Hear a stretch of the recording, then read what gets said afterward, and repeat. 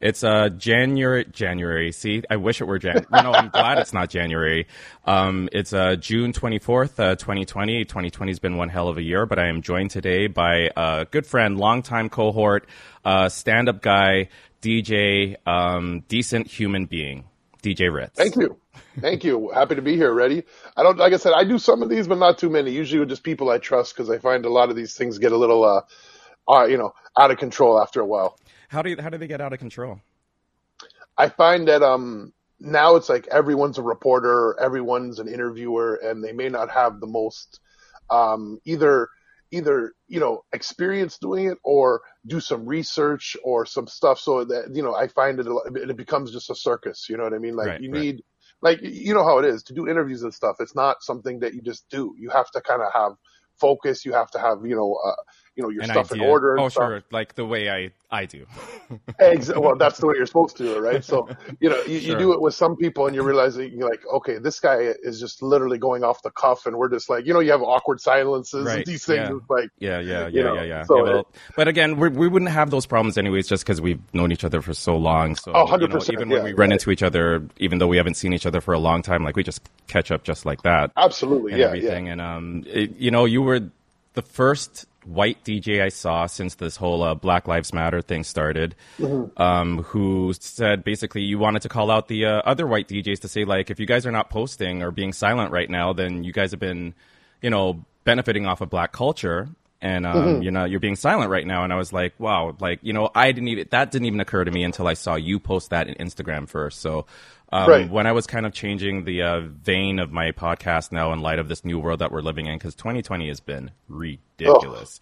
I don't understand. I'm worried about July. Like, what is July going to bring? Hopefully change. You know what I mean? And good change. We've had enough bad change, so I'm hoping for good change. Yeah, maybe that's what this 2020 is going to be. We have to have 6 months of hella shit for us to now have maybe 6 months of like serious progress and great change. And by the New Year's Eve of 2020 is going to be like the most joyous celebration of all time. Maybe racism will be done by then. Who knows? Like that. Hey, man, even more limited would be an extreme win, but it looks like we're on the right path. Right? Looks like. Well, hopefully, but we won't even aside from all the racial stuff, we still don't even know where we'll be in a state in terms of the pandemic.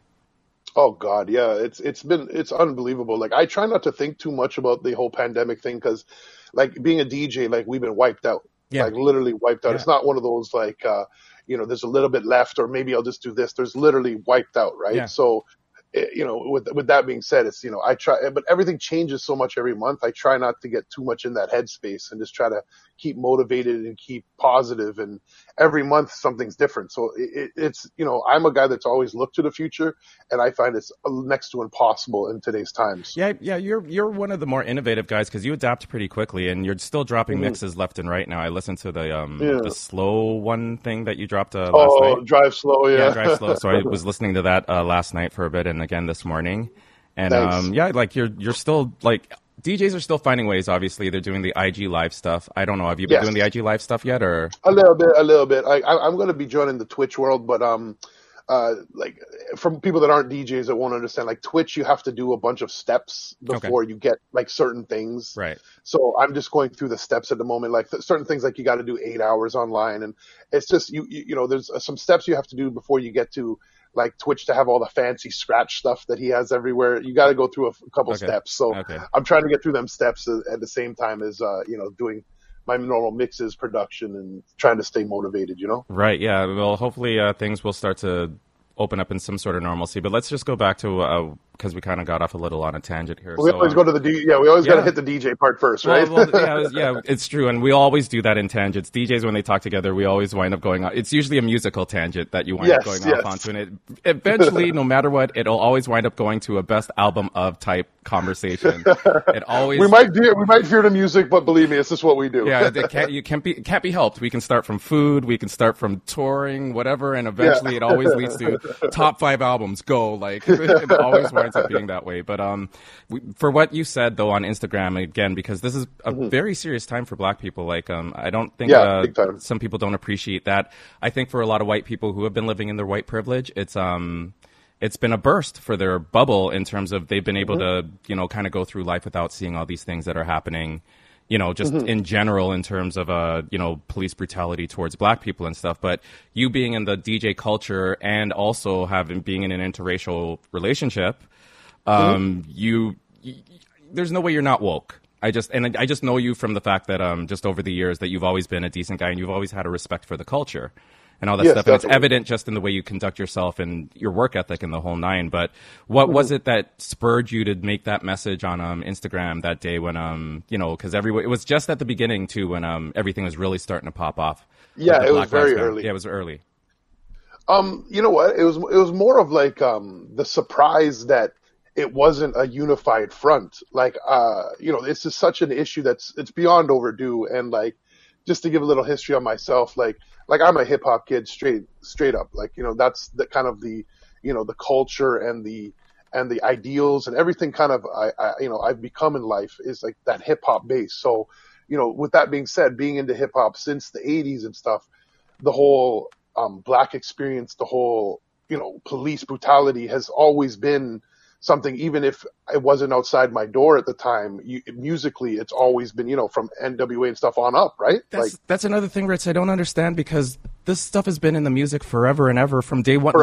Literally, hip hop has been black people's CNN. Like that's I think it was just the way Ice Cube Chuck put D it. said it. Or Chuck D said it. Okay, because yeah, it's like, and that's literally it. Like before, we never had voices in terms of the news. Mainstream news didn't care about black people at all. No. So, you know, again, through blues music or jazz music or whatever, black people have always expressed their pain through music. And then once hip hop comes out, whatever, mid 80s, late 80s, whatever, it was just a new venue for us to express our pains and the shit we're dealing with in the world.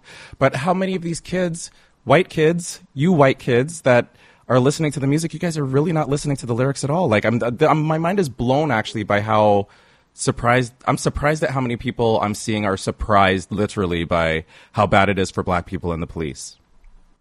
And I also think that we're lucky enough that we grew up in a time that music was a little more socially conscious. Right. So being able to grow up in the Public Enemy era, you know, listening to guys like Paris, going to, you know, we can go to Lakeem Shabazz if you want to go real like deep, and like, you know, we can go as deep as you want with music, but like being really young and hearing that was the vibe of music in the early 90s, like pre and post Rodney King, there was a really, you know, like the native tongue movement and stuff. And like, I'm getting a little deep with the music. So people that, you know, are listening to understand that there, in the early 90s, there was a real, Afrocentric, pro-black hip-hop vibe. Q-Tip and the whole, you just mentioned them 2 seconds ago. Native tongues, like it was everywhere, and even in the popular stuff. So it wasn't just like I had to dig to see it and this and this. And so, you know, growing up with that hip-hop, I think gives our age group, be it, you know, any culture, our age group a little more insight to what, you know, especially the American black experience was like with police, you know what I mean? Because, you know, and we had people talk about it Toronto-wise as well. Not as much, but you know what I mean? But you know, it was a real eye-opener for me. It wasn't even music per se, but still it was connected to music, was Colors, the movie. Yeah. That movie, like, that changed my whole... Like, I knew it was bad in terms of gangs and police and the whole nine, but as real as that movie was for depicting it, that was an eye-opener for me, period. And then NWA, of course, also coming along with that as well, was also an eye-opener for me in terms of how bad it is, at least on the West Coast. I know New York, obviously, or just in the States in general, they all have their problems, but that's the way I learned about it, was through music, entertainment for the most part. Same here. Living in Canada. You know, we're kids in Canada. Yeah. And granted, you know, not to say there's no racism here and stuff, but don't get it twisted. Like like that whole narrative that we have it good and stuff is just the most ridiculous thing I've ever heard in my life. Like it's ridiculous to even say. And I want to ask you about that too in the DJ industry, because there's a lot of racism in the DJ industry, but I wonder how you see it from a white DJ perspective, because I can't see it that way, obviously being a black DJ, but I've experienced racism on my own, just in terms of club owners telling me don't play reggae. And I'd be like, well, why wouldn't I play reggae? Like, but you know, have you had that yourself? You know the reason, Yeah, have you had that yourself in terms of people trying to tell you what to play? I find... Save that for a little later, but I want to finish this in terms of calling out other DJs, because I think this is key, because silence is really loud to us right now. It's really loud. So did you actually have anybody hit you off on a side note to say anything about that to you, or Yeah, really? actually, You don't have to say any names if you don't want to. I'm no, just no, no. I yeah, definitely won't. yeah. I'm just I saying. actually, it's weird that you hit me about this because it actually manifested into more than I kind of put it out as more of a general DJ thing. Like I think any DJ that and obviously I was catering it more to non-black DJs because Right. obviously we are the ones that I think at this point have to stand up. Who Right? else would you be talking to? Exactly. Right. So it's funny. I did have a conversation with about 3 or 4 guys, and it really dawned on me how like one guy obviously will remain nameless. I'm like, well, why haven't you posted? And I'm like, I'm not a like Mr. Social Justice or this and this, but there's just a right and wrong scenario. This And is so binary right now, bro. It's yeah, like either yeah, you're appalled by what you saw and you feel compelled to speak out, or you're not that compelled, or you just don't care. That kind of puts you on the other team. Like yes, exactly. it's pretty cut and dry now at this point. Like there are lots of different ways for you to let your voice be known, and even just a black square on your Instagram is pretty simple to do, just to show solidarity. You know what I mean? Yeah, definitely. And one guy I talked to, he was like, well, I'm like, why haven't you posted? I go, it's like, what are you doing? And he was like, well, I feel like everyone's bullying me to post and stuff. So I stopped and I'm like, instead of getting angry, let me like really see what, like, like he really just didn't get it. Like Right. he's, you know what I mean? Like, and some people, I guess, I don't know whether it's a bubble thing or what. You know what I mean? Like I have trouble understanding how it's even you don't an understand that you have to care about other people. I mean, it's so exactly. basic human sense. Like I care about what's happening with people in Syria. I'm not Syrian, but there's a lot of bad shit happening over there. I'm aware of it. I'm concerned for those people. I'm concerned for the people of Hong Kong. China's about to bully them out of their independence now that they've been enjoying for 19 how long. Yes, I'm not exactly. Chinese, but I care. Like I don't. Okay, yeah. People frustrate me, man. People frustrate me. Unbelievably. So, like, I did have the narrative with a couple people, and I feel I got through to a couple, and I think a couple just posted because of just that, let me post so I don't get called out. Because I know certain black DJs that were actually hitting up guys that were posting, and they actually, some of the white DJs I talked to, kind of showed me some of the text messages from these guys, and they were very strong messages and stuff. And strong I was like, in a negative way, I guess.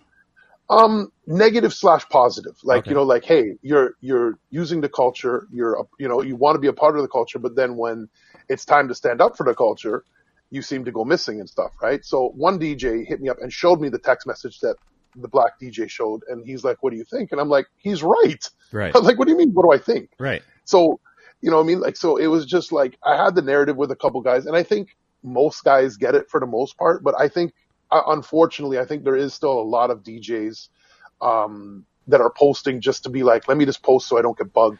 No, like, it would be hard to weed those guys out, because if I only know you through your Instagram and I do see you posting, I'm going to assume that you're posting out of sincerity. And that's, but I'd still rather someone post, maybe not fully understanding, and just put it out there, right? Maybe, and then hopefully over time they kind of catch up to, 19 like 02, right? You know what I mean? Because they're a little behind, right. You know what I mean, to say the least. But it was, like I said, it definitely developed into like, something that was like, I didn't expect the answers I got. I'll tell you that much. Okay, so yeah, I've also been surprised by some, like, this has been a real eye opener for people's character. In a way that I didn't expect it to be, because I just assumed that people were people of character for the most part. Yeah, absolutely. So now when it's kind of like, okay, you're kind of being put into a corner in terms of, you got to show up now. You got to either say something or your silence is going to kind of expose you.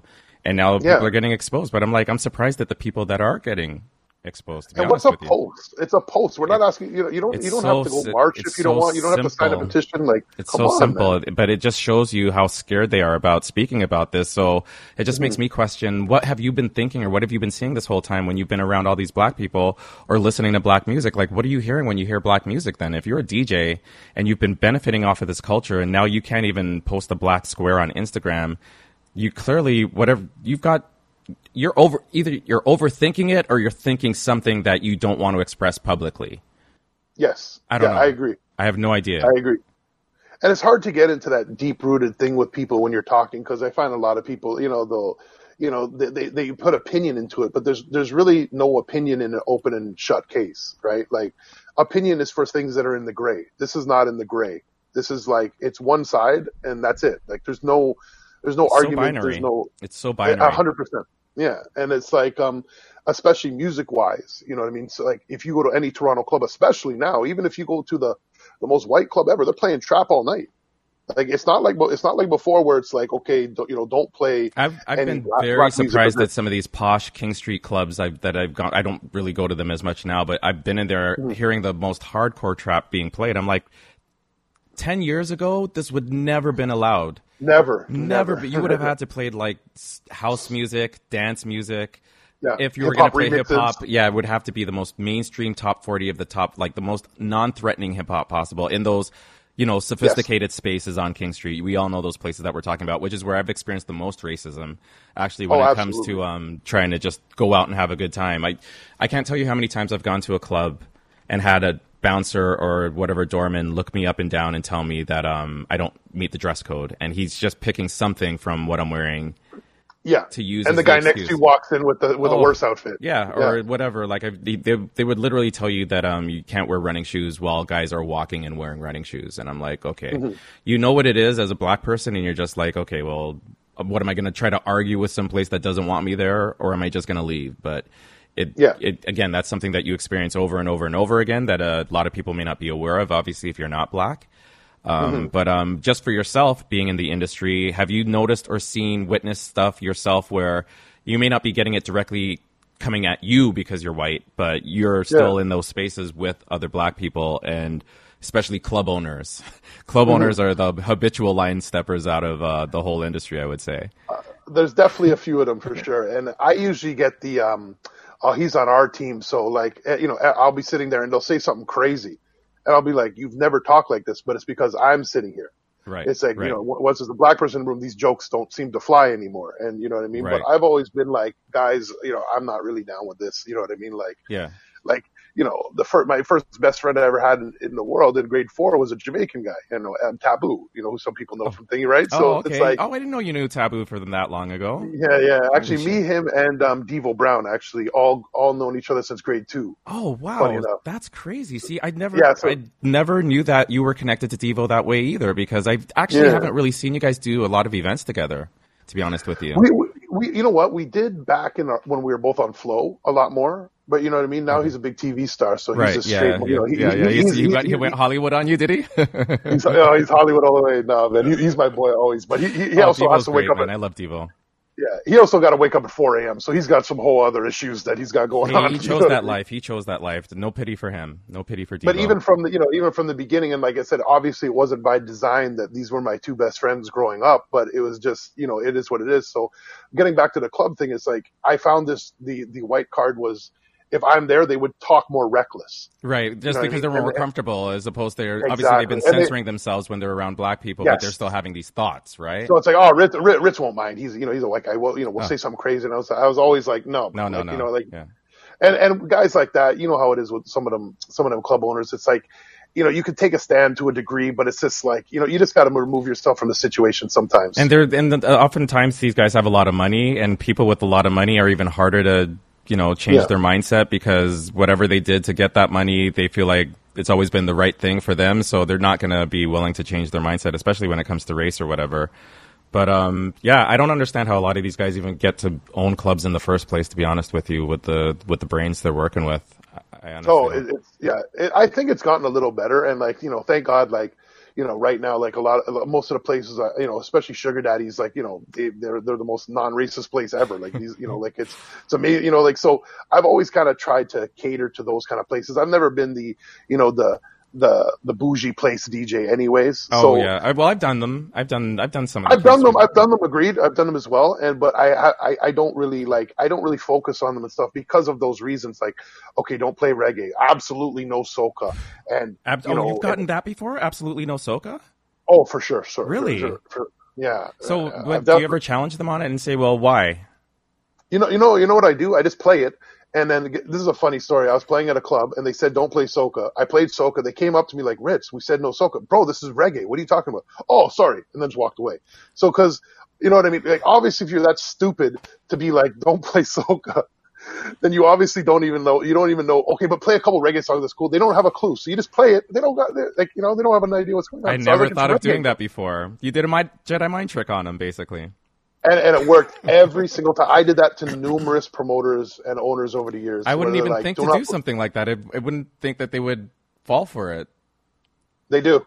They do. If you're stupid enough to say don't play something, that means you don't know about it. So you can always, like for me, I would, but I also think that I've definitely gotten if I play something and you play something, it might look a little worse coming from you. You know what I'm saying? Right. If we're in a place that's stereotypical like that, and Right. I play a reggae song and you play one, Right. chances are it Oh might my come God. off. I played at this place just around the corner from me for Saturdays for years, and they were always fighting me about reggae. And people were constantly bothering me throughout the night to play reggae, which is normal. Like, it is. If you're DJing a party, and this is at least from my experience, and things aren't going well, like you can't get people, whatever, you're trying to figure the crowd out and it's just not working, just play reggae. Yeah, absolutely. It works across the board, and you can reset your night and figure out what you're going to do going forward. But if you're trying to work with a crowd and it's just not working, you're playing hip hop or this and that or whatever, and they're like, you're just not getting the majority of the people dancing, just start playing reggae. Always. It's the universal black people, white people, Indian people, everybody will start dancing. It's like the party literally can start whenever you want to start doing a reggae set. For sure. And, certain crowds, you got to red rat it up a little more than other crowds. You go a little more commercial depending on the crowd, obviously, but reggae regardless. And absolutely. And even in those spaces where I've been in where they don't want you to play reggae or whatever, or they want to limit the amount that you play, for the crowd there, even though they're sophisticated in terms of their taste, they'll still take the cheese. They'll still take the 100%. Cheesy reggae because it's still something. And Murder, She Wrote works everywhere. Yeah. You know what I mean? That's facts. And most Sean Paul songs work anywhere. Yes. Anyone. Sean Paul, he's like literally like, you're in trouble, party's not going well, play some Sean Paul. Yeah. 100%. You're right. You're totally right. And as DJs, we know you could put like the most, a clueless white crowd in front of us, and I know exactly what reggae to play for them. Exactly. It's what it is. Yeah, exactly what it is. But it's literally, you can go to 5 or 6 songs and they're just going to think you're the greatest DJ on the face of the earth. But there's that thing with the club owners though, when they I've had this happen to me a lot where they say don't play reggae, or with the spot around the corner where it was like they wanted to limit me to 10 minutes of reggae for the night. Right. And that's it. But you know how many songs you can play within 10 minutes? Oh, tons. But to them, when they're hearing literally 15, 16 reggae songs played within 10 minutes, to them it feels like a half an hour mix. It feels like you've been playing reggae for a half an hour because they've heard so many different songs. I was like, you guys said 10 minutes. Yeah. You said I could have 10 minutes, and I picked the best time of the night, like around 12:20, 12:30ish to play those 10 minutes because it was right in the, midst of the night or whatever. And they would still come at me at the end of the night and say, you played too much reggae tonight. And I'd be like, and I would say, what is the problem with you guys in reggae? They'd say, well, it usually results in problems. I was like, how? And they're like, well, guys get into fights. And I was like, so do you not think maybe the alcohol might have something to do with that? And you can't tell me that there's no reggae song aggressive enough that someone would play at a party like that can, like a move, like, you play Move Bitch. You could play a million hip hop songs that are just way more commercially aggressive. They were against that same spot too, as against hardcore hip hop as well for the most part. So at least they're staying consistent. Well, yeah, they were being consistent for the most part. But then again, their version of what hip hop was versus my version was different, because to me, Nelly Hot in Here is not hip hop. That's a mainstream top 40 hit that got played on Chum and CHFI. Like, it's not definitely a hip hop song. And some songs actually become so popular that they cross over from being a hip hop song to just being a mainstream song, like Hotline Bling. Yeah, Hotline Bling is not really a hip hop song to me anymore. It's just a mainstream top 40 pop hit. Yes, absolutely. Absolutely. I don't know. Well, I think Drake definitely changed a lot of that. Like, I think Drake changed the clubs in Toronto as well. Like, at least as far as it for the better or for the worse? You know what? I've always been ho-hum on that, because I'm like once again, like we said, being a hip hop guy, like, we appreciate the culture. We live for it. We study it. We're true to it. And then you let in all these other people, which Drake kind of did. And this is no shot on Drake, of course, but when you're letting in all the people that are like, I like hip hop, but what do you think about this? I don't know what that is. What do you think? What do you think about, what's your favorite old school track? Like, even the new DJs, like, I'm like, how many BDP songs you have? And then you're a hip hop DJ, and they're like, what is BDP? And it's like you're not even doing the knowledge on. So, but is that incumbent on the new DJs now that they should have to study? Because right now, and honestly, I will say just in general, I still have my issues with Drake overall. And again, not a Drake fan, but I respect Drake and what he's done for our city and the country as a whole. You cannot deny the man. Like I continue to say he's the Roger Bannister of Toronto hip hop. Nice. You know who Roger Bannister is? Yes, I do. Okay, yeah, so most people absolutely. don't, but I'll just explain it for people that don't. He was the first person that ran the 4-minute mile. And we've had so much good talent in Toronto for so long that just didn't break through. And it felt like it was just not going to happen regardless if it was Chauclair or Socrates or Cardinal. And I could just keep on listing guys that we all thought was going to break through. And then Drake was that Roger Bannister. And the thing is that with the 4-minute mile, nobody ran it before Roger Bannister, but once he did it, everyone realized it was possible. And then you started to see a lot more people run the 4-minute mile. And now we've seen, as a result of Drake's showing us that it's possible, The Weeknd, you know, Daniel Caesar, you know, a Gilly, or not Gilly, Killy, you know, like, but literally like a Tory Lanez, like we're literally seeing so many superstars coming out of Toronto now. Like the floodgates have been opened, and I have to credit Drake for that 100%. Oh, absolutely. You know, absolutely. I also, and then like I said, with being number one, which Drake is, like a lot of pressure comes, but I would like to see him, you know, stand up a little more, like, you know, how Director X is doing these. Yeah. But that's not. It doesn't seem to be Drake's character, though, I guess. But it would do so much, though. Like, he has so much power. Like, him just saying that, you know, this and this. Like, granted, at that level, you have to, you know, your moves have to be majorly strategic and stuff. But I would love to hear a little more, like, because he is the leader. And if he says something, I think kids would listen a lot more. Oh, yeah, absolutely. A lot other people, right? So I think in these times, you know, I would like to see him a little more active. See, that's what really pisses me off about Kanye West, to be honest with you, because Solitaire and I get into arguments about this all the time on hashtag, right? Because Solitaire is like, he's just one big forgiving heart, I guess, because he like I'm still friends off Kanye, friends off, because that 400 years slavery was a choice thing. Oh, worst thing ever. Oh, horrible. I just don't think people appreciate when you have a platform like a Kanye West or a Drake. You have so many kids that like hang on your every word. Yes. So there was some 13-year-old now that heard Kanye say slavery was a choice, and he might just run with that now and be like, "Why do you guys keep going on about the slavery shit when they chose it?" And he may not even go to look it up to learn it because his hero Kanye West said it. And that was good enough for him. Like, I just don't understand why people don't appreciate the huge platform that these guys have and how careful they have to be about the things they say publicly. And that was such a dangerous and reckless thing for Kanye to say that I just friends off, man. Like, but now he's recently been doing stuff to, I guess, clean up his image. I think he made a $2 million. Well, he actually marched in a Chicago protest, which he's got to do more. He's got to do. Agreed. To make up for that ridiculousness, I don't even know how you can. This has been good enough for Solitaire, though, because he's made a $2 million donation, which to me, I'm like, $2 million for Kanye, I think is nothing. I think that's like $10. Well, he's a new billionaire, so it's not. So that's like, to me, like even PK Subban gave $10 million to a hospital. I mean. And he doesn't even have half the change that Kanye does. So that $2 million that Kanye did, plus whatever him marching and all that stuff, to me, it just looks like one big PR cleanup for his image because he's done heavy damage by just riding with Trump and indignantly riding with Trump as well, too. Yeah, and going overboard, like wearing the hat.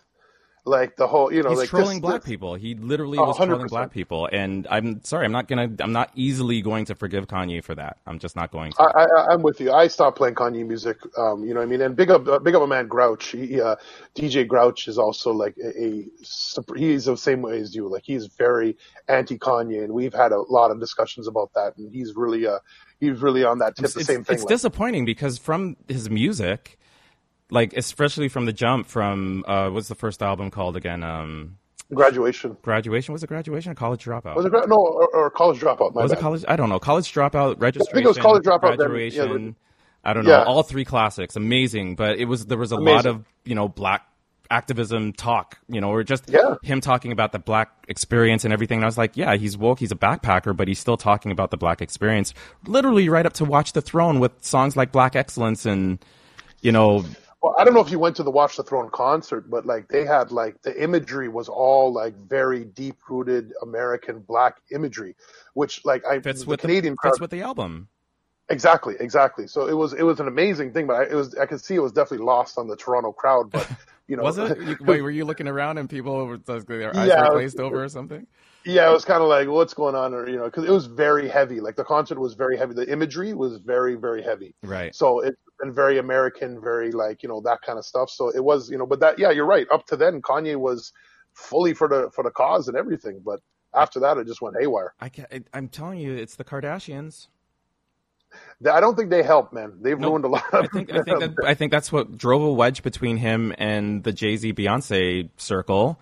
Because I've always said this too, that Jay-Z and Beyonce, as popular as they are, they're still pretty private people. Considering the musical icons that they are private people. And they make their money and their fame off of talent and hard work.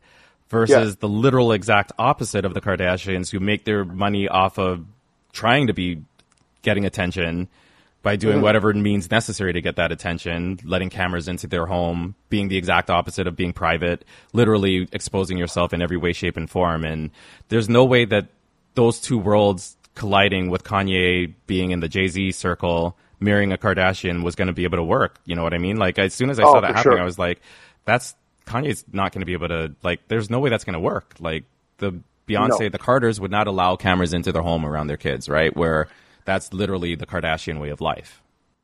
Unfortunately, the Kardashian stuff, they started a whole new trend of the whole "I'm famous for nothing." I'm just famous to be famous. Yeah, literally, just like their talent is getting your attention. Yeah.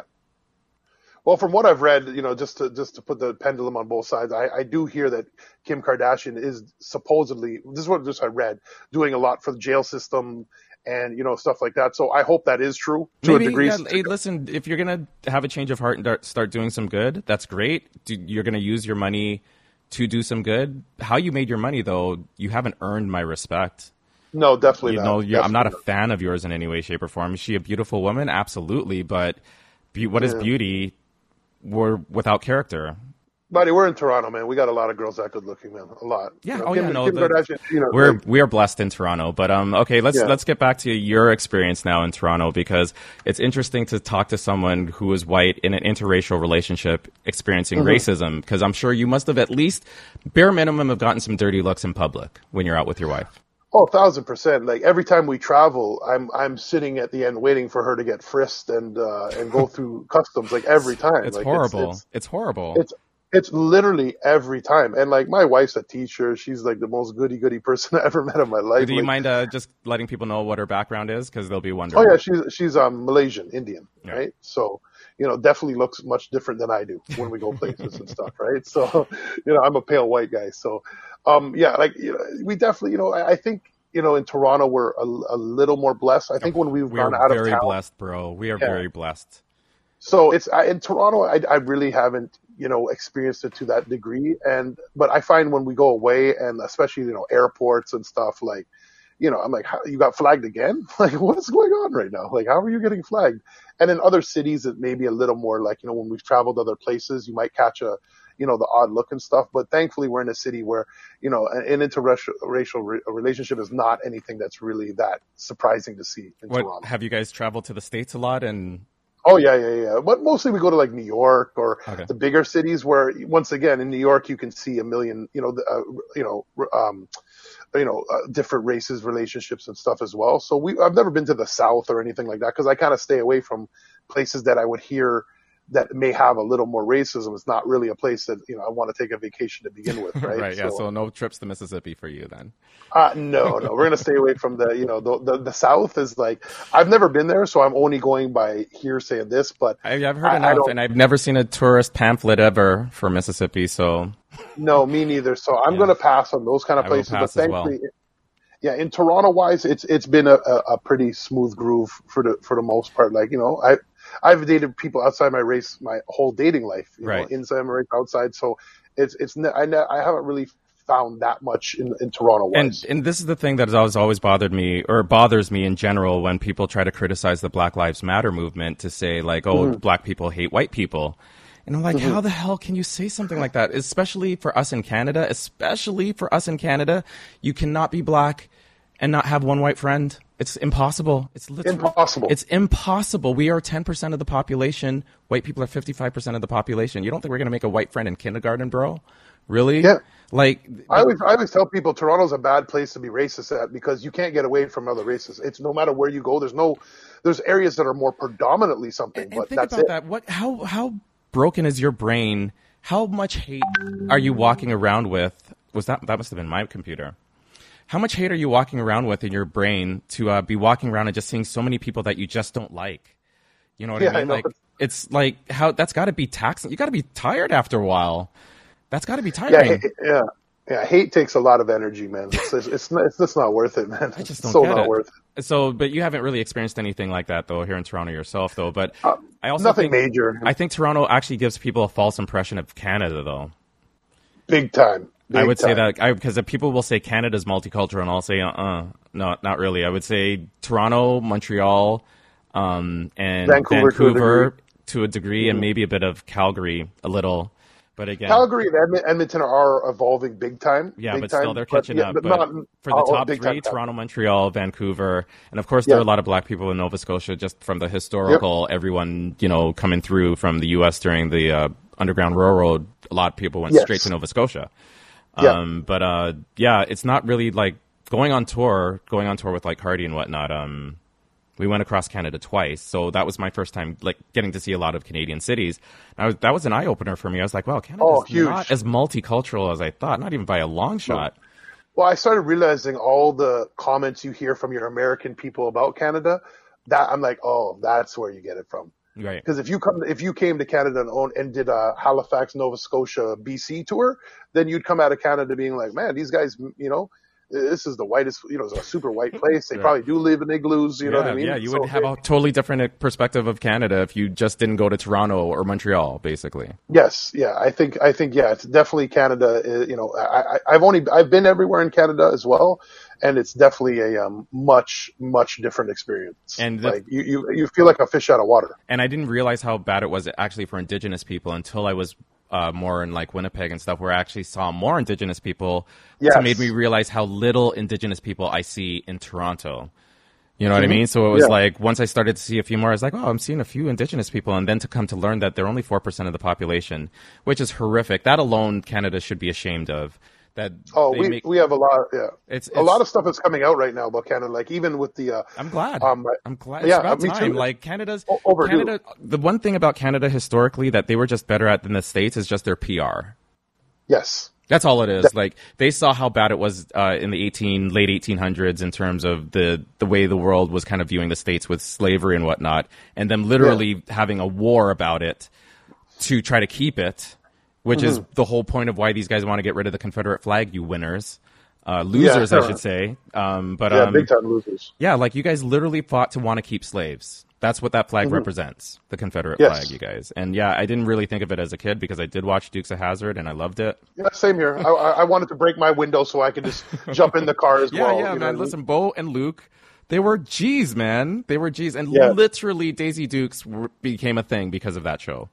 Yes, literally absolutely. A fashion trend became out of that show. So, as a kid, you don't appreciate the historic meaning of that flag. But as an adult, I certainly do now. And now to see NASCAR, what's happening there with that, it's good for them to finally do it. But you see the blowback that comes from white people in the States when they say, I don't know.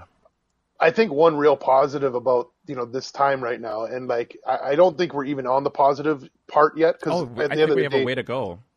Yeah, we're at the awakening part because until people get charged, laws get changed, things get changed. That's change, right? Yeah. And we're not quite there yet. We're on the way though. We're on the way. Hopefully. And just seeing things like I've learned so much, even being a part of this culture since I was a kid and being astute to it, like the amount of things I've learned from just people posting. There's just so much people posting. So, I never knew that, someone posted all our bills, our $20 bill, $10 bill, and the stuff behind each person. And I was like, what the prime ministers had said, right? Yeah, I posted yeah, that and I myself was too. like, I wow. didn't. I was like, I knew about it just from reading it historically, especially where John A. Macdonald is concerned. He was a genocidal murderer, but he was our first prime minister, and so they wiped the books clean in terms of the Confederate fathers and all that bullshit. And, you know, it's a travesty that I didn't learn about residential schools until way later in adult life. Like, how come that wasn't in the, you know, history curriculum when I was in high school? Oh, when you look back on the curriculum, it's even worse than I thought. I knew it was bad to begin with. I didn't know either until you get to be an adult and you start learning. Like, residential schools is one of the worst things I've ever heard of in my life, and I only learned about them maybe 10 years ago. I don't know. I'm not even sure. I didn't learn about it in school. Let's just say that.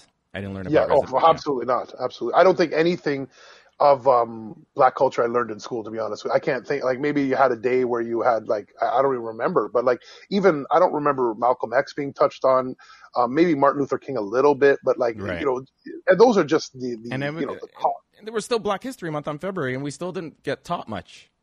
No, not at all. Not at all. And I think that's a major problem with what's happening now, because, you know, people aren't educated, and there's so many people that are becoming like, oh wow, really, it's that bad, or oh wow, this is this, like, you know, it's really, like, I think a lot of people are getting really woken up right now. But again, it's surprising at how many people are getting woken up. It's like, really, bro, you were sleeping this whole time? Like, you didn't see all this stuff happening on the news? You never heard of Devontae Miller before? Really? This is your first time hearing about the Devontae Miller case? Like, exactly. It's crazy to me, but I'm optimistic. Well, like I said, like, Rodney King was how many years ago? Right. Like, you know, and that could have easily spawned what happened now as the same thing, but it just, I guess he the didn't world get killed, wasn't ready, or he just didn't die. That's true. That's just true. It. If they had killed him, you know, because that's what it was with the George Floyd thing. What was it like for you when you had first seen the George Floyd thing? Like, how did you come across it, or did you try to avoid it, or have you even seen it at all? Because I definitely watch everything. I'm a firm believer of you. If you're going to have an opinion, you got to watch. Not for stuff like this. No, because we've had so many cases of black men being killed in the States, especially, and I would say at least half the time, or maybe more than half, especially now with smartphones being so prevalent, that there's accompanying video now for these, you know, police killings. So I usually try to avoid seeing the video, and I will just read the article, because I can get all the information and not have that imagery in my mind, because once it's there, it's never going away, right? So, definitely. You know, I don't even like seeing sports injuries. I really don't. I don't even like seeing sports injuries. It's like when people say that, you know, it looks like, you know, there's a lot more racism now. So I'm like, bro, it's the exact same as just being filmed. It's just being filmed. That's the only difference. A lot more racism now. So you think there's more now than there was in the 1970s? Really? It's just because, exactly. Oh God. You think there's more racism now than there was in the 60s, eh? Really, eh? Exactly. It's just because when it's in your face, it's people think of it like, you know, they're like, oh my God, it's so much. And I'm like, yeah. I go, imagine what's not being caught on camera. And B, that's the other all those days without camera. Black people have been saying this for literally forever. They've been saying the black people or the police are killing us. And then without the video evidence, and imagine this now, somebody says to you, yep, he was standing 3 feet away from him, and he had his hands up, and he told him that he has a gun in his car, but he's registered, but he has his hands up, and he was 3 feet away from the cop, and the cop still shot him. Yeah. Why would you believe that?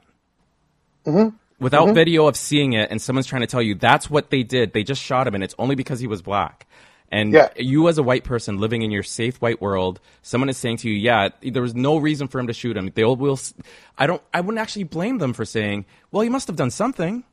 Why would he be 3 feet away from him and just shoot him? Like, exactly. Like, it just doesn't make sense, right? So I get that, but now with the video evidence, people are still trying to deny it. That's the part that's fucking blowing my brain away right now, bro. And the amount of, excuse me, I saw something about how many people have been killed since George Floyd by cops.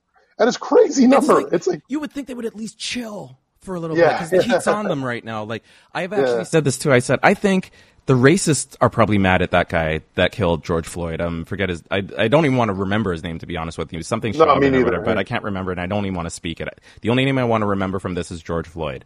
But the cop that did it, I would think racists themselves would be angry at him right now, because they'd be like, yo, you know how much heat you brought down on us now? You ruined I had a hanging planned for this weekend, and now I can't do it because of this shit. now because you ruined my plans now. You know what I like? As Yeah. heinous as that is, but I think it's shone such a light on how bad racism is in the States and in general around the world, because now Canada's finally getting a nice spotlight on it. Finally, because again, we're just so good at our PR that people just think I can't tell you how many people I heard say, "Oh, it's not like that here," this and this. And I'm like, what I told actually, like a white friend of mine, I'm like, name one black friend you know that doesn't have a story. Right. And exactly. he stood there and he was like, "You're right."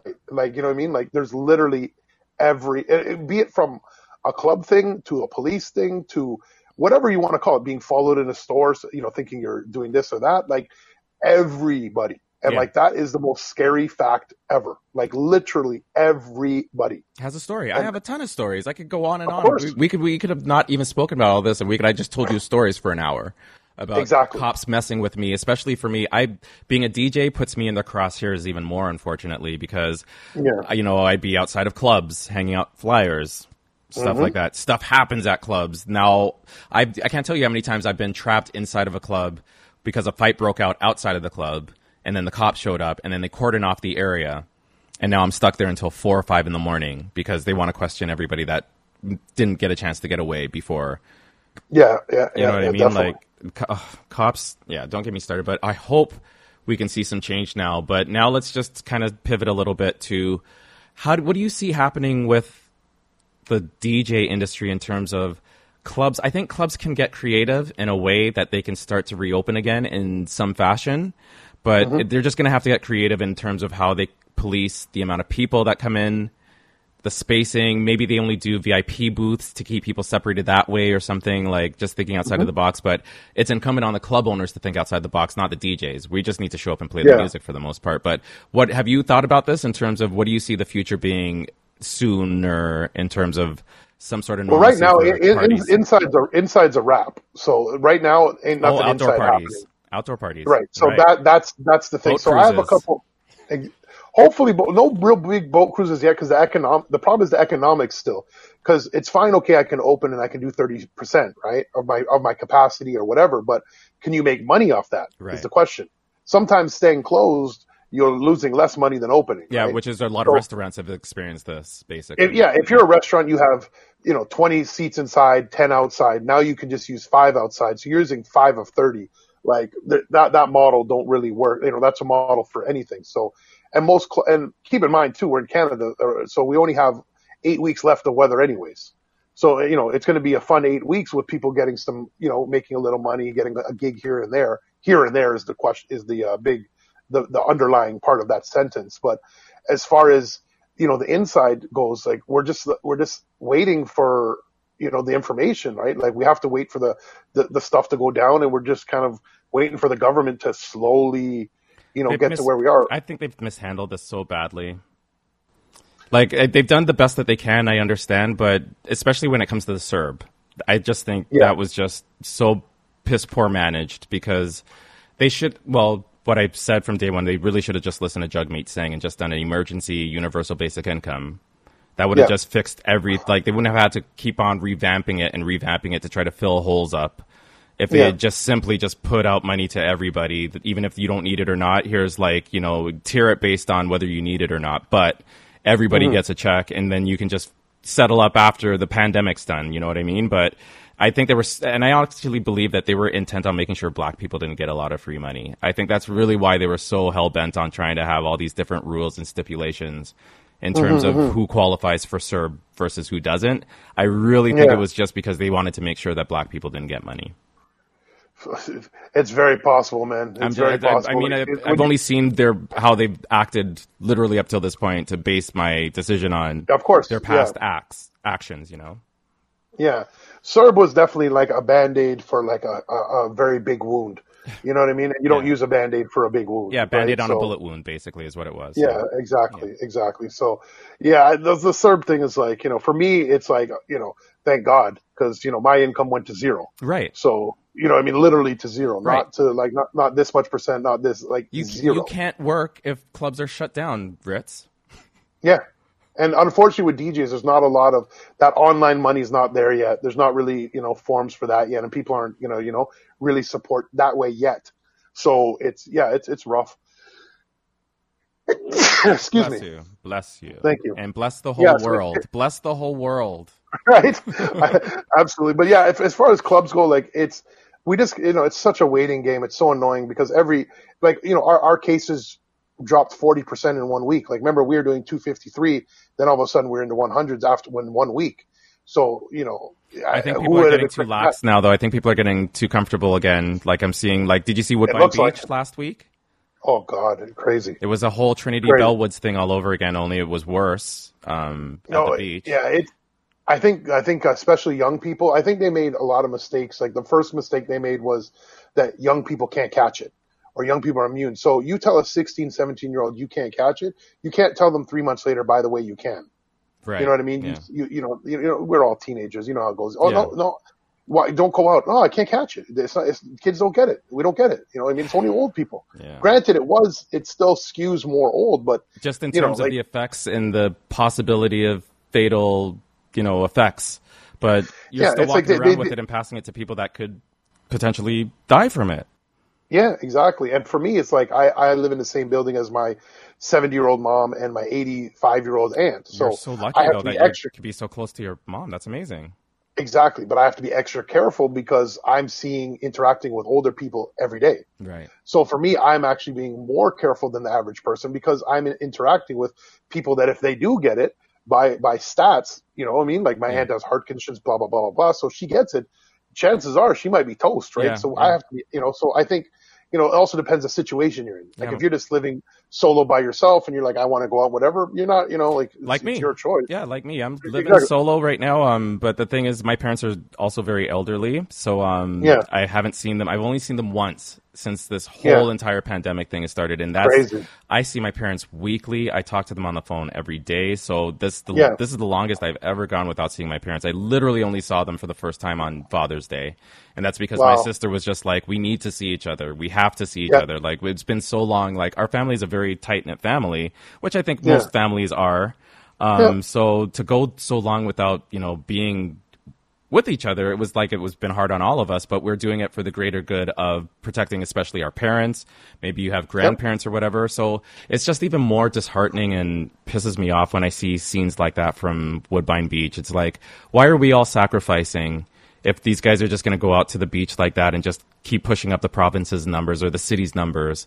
Because how many people probably passed the COVID thing around to each other at Trinity Bellwoods or at the beach, and now the numbers are just going to start popping back up again, and we're just going to be stuck inside even longer because people just couldn't be disciplined for a little while because the weather got nice? Like, I don't know.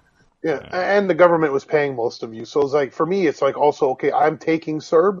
So if the government's paying me to stay inside is the way I looked at it. You know what I mean? They're not paying you to, they're paying you to be safe, to stay inside. We're going to, make sure you're this and this. So that's the way I took it. And I stayed inside, and I've seen my friends, but I do things called car coffees. You know what I mean? Where we just roll up next to each other. I met up with Celebrity Drew last night, and he just drove up. I went down, got my car. We drove up next to each other. And how's he doing? Same as everyone, man, just waiting for the storm to pass. Right. And with, it's just the most insane timing getting back to the whole Black Lives Matter movement that we all have a little extra time, which has, been a blessing because now I think a lot of people have more time to maybe do more research.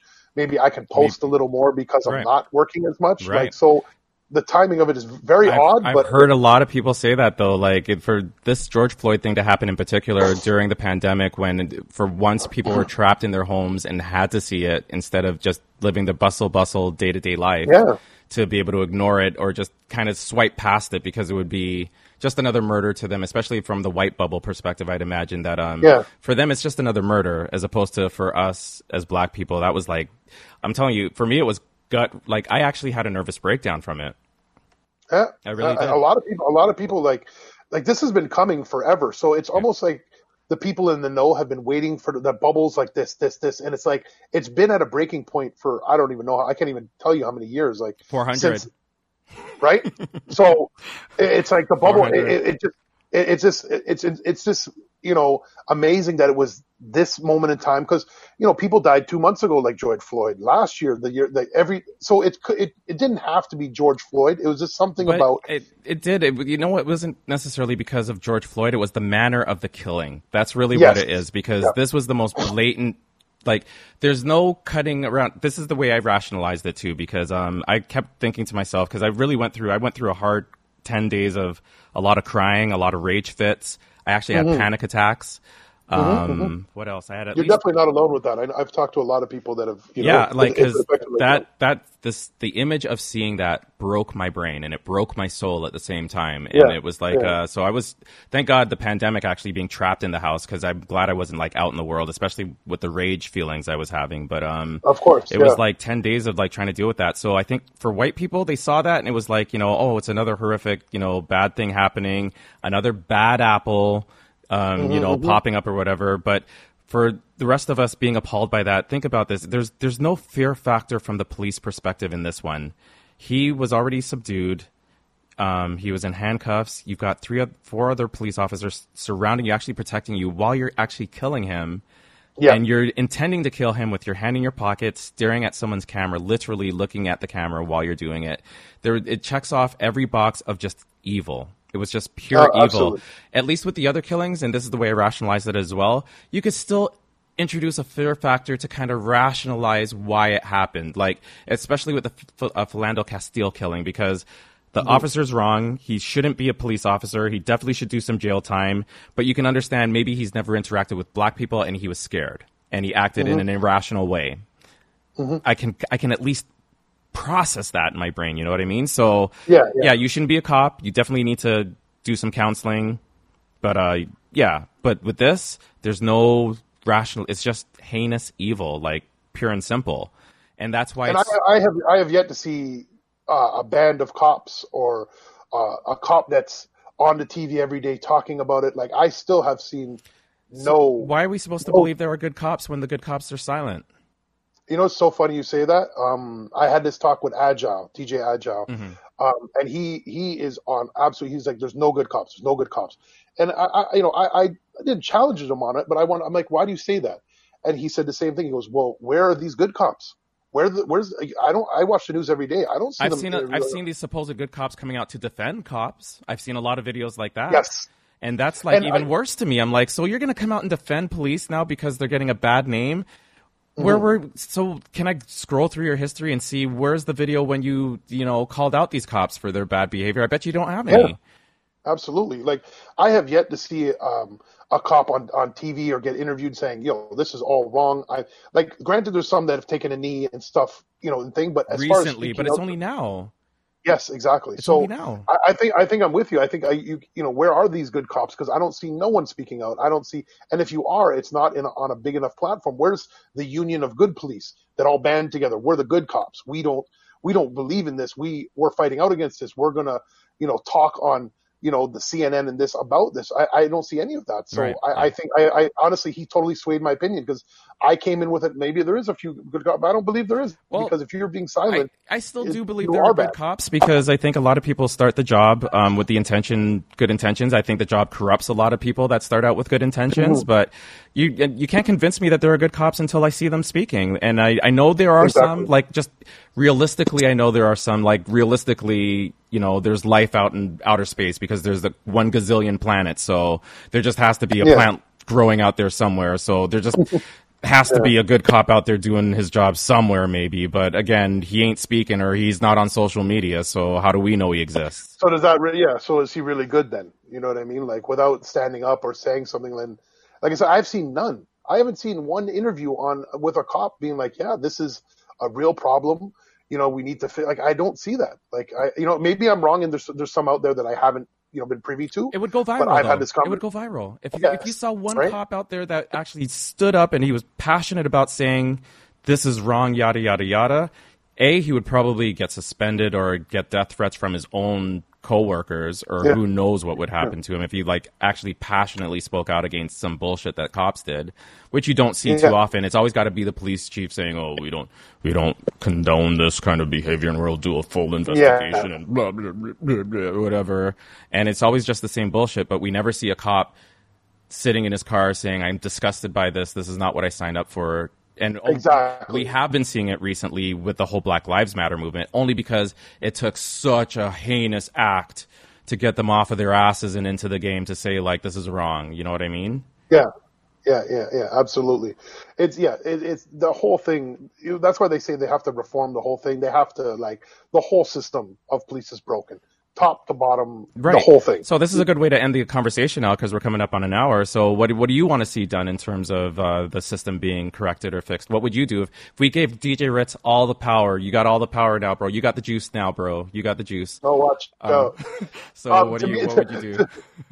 And that's a reference for the kids there that have never seen the movie. Yes. Juice. We did a few hip hop references today. You might have to look up. Oh, yeah, I wasn't even been aware of them. I'm not even sure if we. I know. I would definitely. I would start with police and schools, because that just has to be first. You know what I mean? And then after that, like, I really think that, you know, the monuments, the reminders, you know, that are just there every day that people don't, you know, they look at and see, like you said, John A. McDonald or something. There's a school called John A. McDonald, for God's sake. So, you know, like, I think it's a step process, because not everything can happen at once with anything in life. It has to be a step, but we have to start with the police. It just has to be the police. Yeah, absolutely. Like, that's priority number one, just to save lives, simple and plain. But then I agree with you too. Next step has got to be education. Then I think it has to be, like, you have to have more education on the good and the bad. I would just add a side note while we're doing the education, fix problems for Indigenous people, particularly when it comes to water advisories and reservations. That shouldn't be a thing right now. Any politician out there listening, you should be ashamed of yourself that there are boil water advisories for over 13 reservations for our Indigenous brothers and sisters. So I'm disgusted by every politician in our government for that shit. Straight goods. Absolutely. Anyways, and I think, like, no, go ahead. My wife is a grade 3 teacher, right? So I'm privy to a lot of how kids are taught and stuff, and she adds on a lot of stuff. Like, she was talking about Black Lives Matter when there's no curriculum or anything. Yeah. Of course, there's not. They wouldn't want it to be in there, to be honest with you. They would. Exactly. Your wife would actually probably get in trouble if she were found out to be doing that, like, from some higher up on the school board or something. Exactly. You know, she's a little smarter than the average Joe, so she works it in a way that, you know, a grade 3 will understand. It's not too radicalized. She's sneaking in a little education here and there, yeah. But even her, it's like when she comes home and she says, "I talked to the kids today about slavery," and what that was, and she says, looking at the kids, and they're like, "So you mean," like, the kids are just baffled. They're like, "So you mean that, you know, a black person couldn't drink at the same water fountain as a white?" Like, they don't even. It's not even in their head at grade 3 in any shape. So why would it be, though? That's an insane idea to them, to think that you can't share the same water fountain with someone because of the color of their skin. Like, it's just so imagine educating them at that age when they're like just clay, if you will, and you can educate them the right way. Right. It will result in a lot of less problems in the future. Absolutely. You know what I mean? I've always said they should at least teach kids meditation, bare there's a lot of things they need to do, but let's not. I'm not going to get into Ford's cuts. Believe me. We have ideas for a brighter world, a better world for you and me. Basically, we are the world. We just got to do our little part, man. All I can say is to anyone is just do your little part, even if it's just posting. Anything. Just posting. Anything. Just like for me, I won't go. Actually, Jay Martin is selling a T-shirt. Jay Martin is selling a T-shirt right now. So everybody, check out Jay Martin comic. He's selling a T-shirt right now that just says, "Just don't do nothing," as opposed to "just do it." He's selling a T-shirt now, especially just say, "Just don't do nothing," which is perfect. So, like, he's. I think that sums up it as good as you can. Like, everyone's gonna have different, you know, scales on the amount they can contribute and stuff, which is fine. And some people are more comfortable with doing this or this. It's fine, but just do something. Yeah, totally right. Just don't do nothing. Basically, like Jay Martin says, just don't do nothing. I like that, actually. I'm going to be using that. Yeah, hit him up because I don't know when he's going to start selling the T-shirts, but he's plotting and scheming. I don't even know if I'm allowed to be saying this publicly right now, but he sent me the picture of the T-shirt today, and I was like, "Oh, it looks amazing," and stuff, and we're going to actually work together on another T-shirt. But Nice. yeah, it was. But that's literally, he sums it up so perfectly. Just don't do nothing. Yeah, I think that's hit the nail on the head. That is as forth as you can get. That's what it is. Ritz, man, thank you so much for taking time out of your day to talk with me. This was a great chat. I think we could have talked about this for another 2-3 hours easily. Every time we talk, we could talk about, forever, man. Yeah. That's how it goes. Yeah, but this will be up on YouTube. I'll actually post the video on YouTube because I got to do things a little differently now. I've been in my secluded little Reddy Fox world, not like going out and seeing things because that's been me. Like, industry people know me, but the public doesn't really know me. But I guess now that we all have to make our voices a little louder, so I'm trying to make my voice a little louder. So you'll see this video now posted on YouTube, as well as the audio, which will be available on all podcast platforms, which will be posted probably tomorrow, being Thursday. So nice. So that's it. So Ritz, thank you so much, and hopefully we'll get back to some sort of normalcy, and you can get back out there doing what you love. Well, man, like I said, we got bigger issues at hand, so let's hopefully we can tackle some of them, and then we'll get to the clubs. As much as the clubs mean more to me than the average person, but we got some big issues at hand we got to get to. Okay, man. Thank you so much for hanging out with me, and thank you everyone for listening to the Reddy Fox Show, and listen out for more coming up soon.